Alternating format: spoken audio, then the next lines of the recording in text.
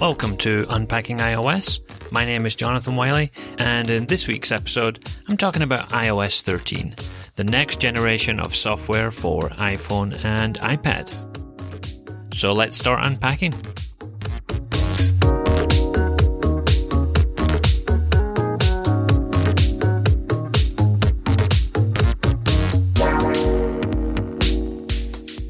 Last week at WWDC, Apple unveiled its vision for what the future of iOS looks like on iPhone and iPad.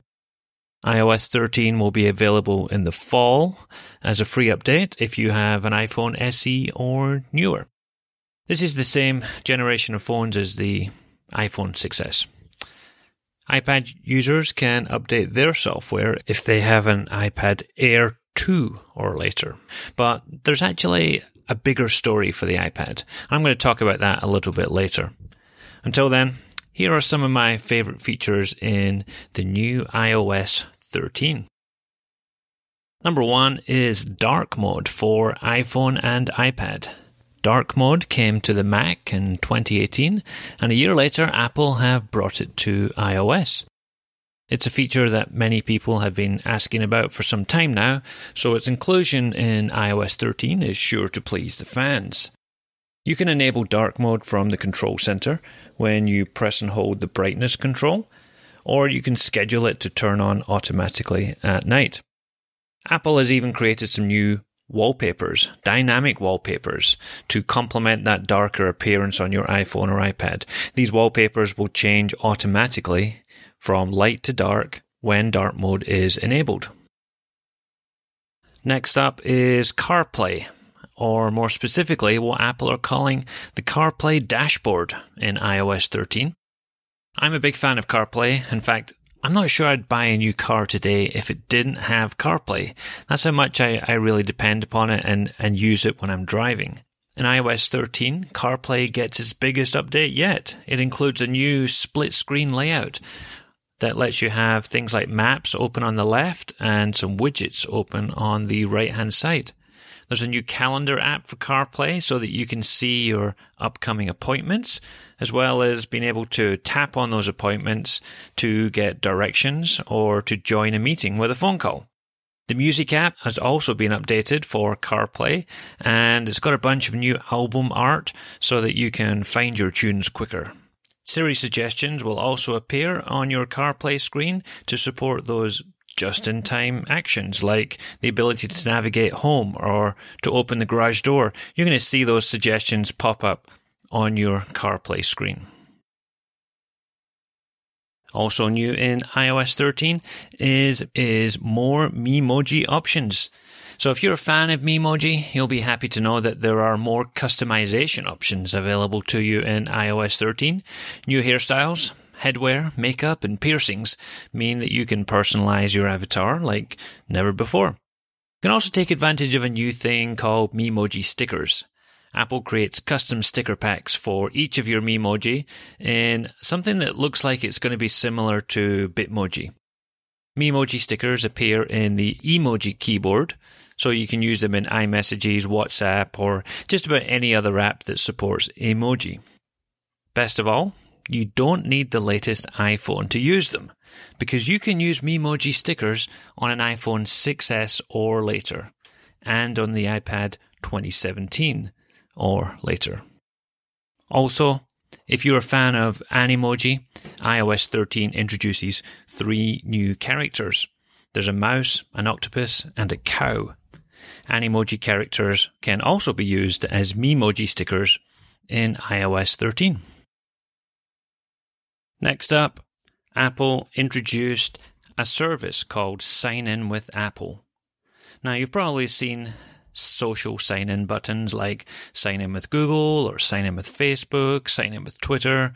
These are quick and convenient ways to log into apps, and you don't have to remember another password. However, this is not exactly like a public service that these companies are offering here. Google, Facebook, Twitter, they all use the data that they get when you sign into websites to collect more information about you, your habits, your location, and they use this in order to build a better advertising profile of you that they can sell and make ads based off your data. In iOS 13, Apple is looking to change that. Sign In with Apple is a privacy-focused alternative that anonymizes your sign-in credentials and lets you authenticate with your Apple ID. Apple won't track you, log your location, record anything else that you do inside this app or the service. It is completely anonymous. And if the app that you're signing into requires your name or your email address, Apple will sign you up with a unique email address that is completely different to the one that you have in order to protect your personal email address. This unique email address that Apple creates is one that will be used to register with the service. Any emails that that company sends to you will go to that email address and Apple will forward them to you, and the service that you signed up with will never know your personal email address. So that's a nice one, an interesting one, part of Apple's privacy push to become more safe and secure online. Also new in iOS 13 is a new way to type on the keyboard. So they have this new swipe to type option with the Quick Path keyboard. The Quick Path keyboard in iOS 13 is something that people have been wanting a lot, especially if they came over from Android, where this has been a feature for probably a decade or so. And it allows you to swipe from one letter to the next without lifting your finger off the keyboard. Apple says that on-device machine learning recognizes the path that you draw and it converts that into the words that you're trying to type. Previously, this feature was only possible with third-party keyboards like Google's Gboard, but it's now a native feature of the iOS keyboard, and it should make one-handed typing easier for just about everyone. I know I'm going to give it a try and see if I can convert my thumb typing into swiping. There is a new redesigned map app on iOS 13. Apple's been working hard on a new mapping experience for a number of years now, but they're finally able to pull back the curtains on that one and show us the product of that work. Apple says the new Maps app delivers broader road coverage, better pedestrian data, more precise addresses, and more detailed landscapes.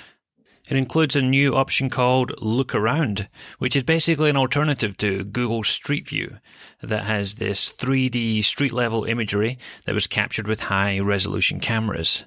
Now, I've looked at some videos of this Look Around feature and compared it to Google Street View, and I think it's a lot smoother, it's a lot richer, and it's a much more detailed experience. So Apple and Google might just be going back and forward here to try and outdo each other, but I think that's great for us as the consumer because we get to have the best possible experience here. There's also collections getting added to the Maps app, and this allows you to curate and share favorite locations like restaurants, shopping malls, and must-see landmarks.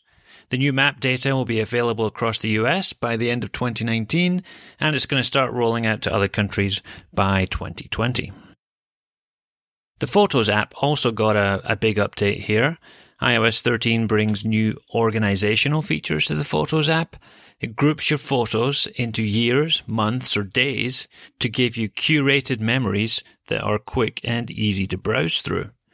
The Photos app even uses machine learning so that when you're looking at the years, month, or the days tab, it only shows you the best photos you took. So if you took 6 photos of your dog, it will just take the best one that it recognizes here. It throws away things like screenshots and photos of receipts or documents you scanned, and it just collects together the best photos that you want to see. Now, all the photos are there under another tab called All Photos, but if you just want a quick memory of a particular place or time in your life, then the Photos app is going to be great for that because it does a really nice job of curating these all together in a nice carousel of images and showcases the best ones for you to look at. In addition to this, they also have new photo editing tools.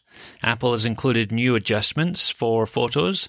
You can now adjust vibrance, white balance, you can sharpen images, add a vignette, and also reduce noise. Surprisingly, videos can also be edited with the same tools. So you can now crop video, adjust the colors, change exposure, and even rotate those sideways movies. So lots of great things coming to the Photos app in iOS 13. One of the most impressive features that I saw in the iOS 13 preview is not one that most people will use every day, but for those that need it, I think voice control is going to be a game changer. It's designed for people with mobility problems. It allows them to control their iOS or their Mac devices with just their voice. Once enabled, they don't have to touch the screen at all. Voice control will certainly have a learning curve attached to that, but it's intuitive, it's well thought out, and it really underlines Apple's continuing commitment to improving accessibility on all of their devices. I'll include a video of voice control in the show notes so that you can see how powerful that really is. Last but not least, we have something called iPad OS. Now, I kind of hinted at this at the beginning of the show, but iOS 13 saw the introduction of iPad OS, which is a brand new version of iOS that is dedicated to serving the needs of iPad users. You see, for a number of years now, Apple has rolled out iOS to iPhones and iPads, but as time has gone by, we have seen a few specific features, things like multitasking, added to the iPad and not to the iPhone. And as the iPad continues to evolve and get better, Apple has decided that it needs to think about iPad as a separate operating system. So they came out with this new plan to have an iPad OS. It includes a redesigned home screen that allows you to have up to 30 apps on the screen. That's 10 more than before. And the ability to pin widgets to the left-hand side of the screen. iPad OS also has a desktop-class Safari web browser that banishes mobile sites and allows you to have the full version of services like Google Docs or WordPress. You don't even need apps for those anymore because they work inside the browser. Safari also has a download manager that will let you download files to the iPad so that you can use them in other apps. There's also improvements to multitasking. There's an updated Files app that allows you to plug in external hard drives to the iPad or USB drives. And you even have the ability to use your iPad as a second screen on your Mac. New features like these suggest that Apple is finally taking the iPad seriously and is hopefully committed to updating iPad OS with features that enhance the functionality of the iPad.